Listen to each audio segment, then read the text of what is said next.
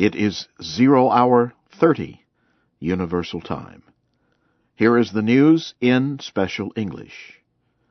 The United States and other world powers are calling for the resignation of Syrian President Bashar al-Assad.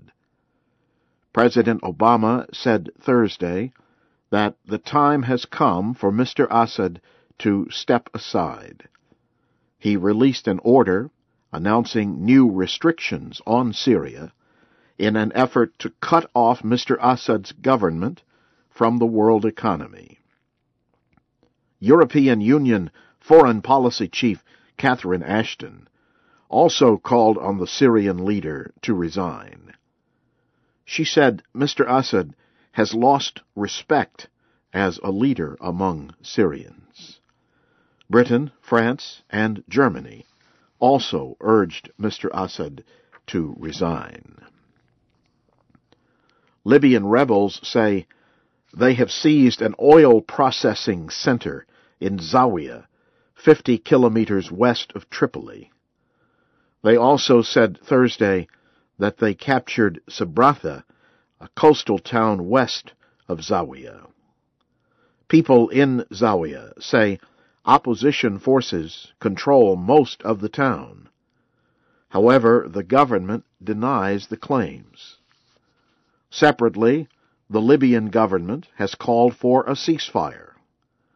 Prime Minister Baghdadi Mahmoudi told reporters in Tripoli that an end to NATO airstrikes on the Libyan people was the first step in ending the crisis.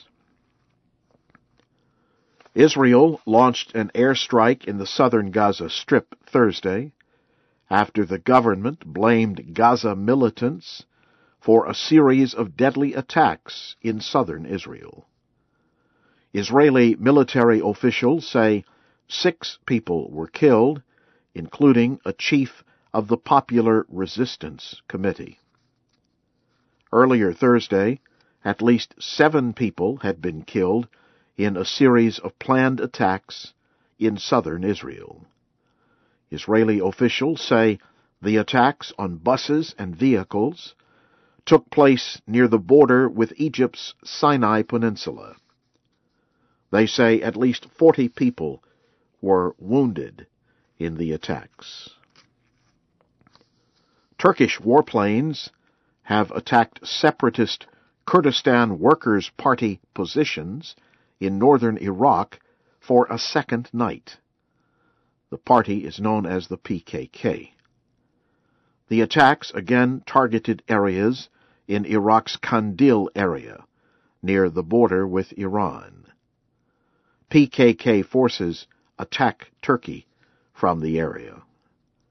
Turkey launched the air attacks after PKK rebels attacked a group of Turkish military vehicles, killing at least 8 Turkish soldiers near the border with Iraq. You are listening to the news in VOA Special English. Pakistani officials say at least 39 people have died in 2 days of political and criminal violence in the southern port city of Karachi. Police Chief Saud Mirza said 17 people were killed Wednesday and 22 others on Thursday. One of the victims was a former lawmaker from the ruling Pakistan People's Party. Officials say some of the victims showed signs of torture. Officials are blaming criminal groups for starting the most recent clashes on Wednesday, which began in the Liara area of Karachi. That area is mainly controlled by the Pakistan People's Party. It is an area where criminal groups are known to operate. Rights groups say more than 800 people have been killed in Karachi this year. More than 200 were killed in July. Karachi is the main economic center of Pakistan. 18 million people live there. Officials in Ivory Coast say they have charged former President Laurent Gbagbo and his wife with crimes, including robbing and stealing public funds. The two had been under house arrest since April 11th. Ivory Coast's political crisis began late last year when Mr. Gbagbo refused to leave office, although he lost an election to the current president, Alassane Ouattara. At least 3,000 people were killed in the violence. Earlier this month, Ivorian officials charged 12 supporters of Mr. Gbagbo, including his son, for their parts in the violence. President Ouattara has asked the International Criminal Court to try the most serious crimes committed during the political crisis. Former Soviet leader Mikhail Gorbachev says Russian Prime Minister Vladimir Putin is weakening democracy in Russia. Mr. Gorbachev spoke to the British Broadcasting Corporation Thursday. 20 years ago, Mr. Gorbachev's political opponents failed to oust him, bringing about events that led to the collapse of the Soviet Union. Mr. Gorbachev said Mr. Putin has not helped Russia move forward and has damaged the country's system of elections. Mr. Putin caused governors to be appointed rather than elected. He also barred independent candidates from taking part in elections. Mr. Gorbachev says there has been some progress under Mr. Putin, but he said Russia now needs direct elections and new leadership. The United States says it will provide North Korea with up to $900,000 in emergency aid. The State Department said Thursday it will send aid supplies to North Korea's Gangwon and North and South Hwanghae provinces. It said the aid shows the United States' concern for the well-being of the North Korean people. The State Department says the assistance will be sent through private American groups.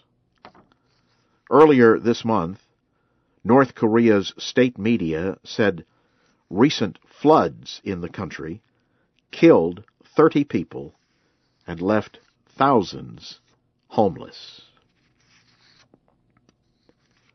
A new economic report predicts modest economic growth for the United States.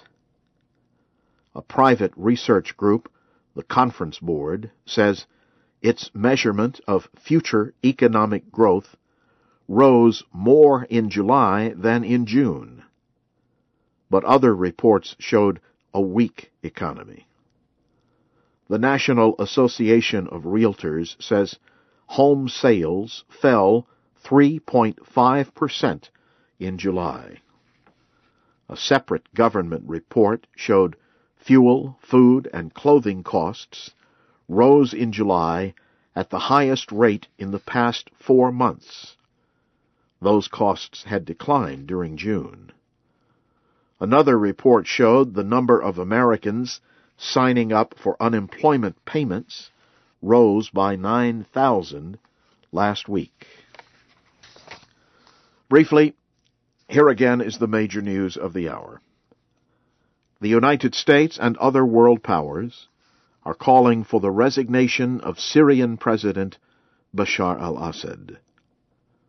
Libyan rebels say they have seized an oil processing center in Zawiya, 50 kilometers west of Tripoli.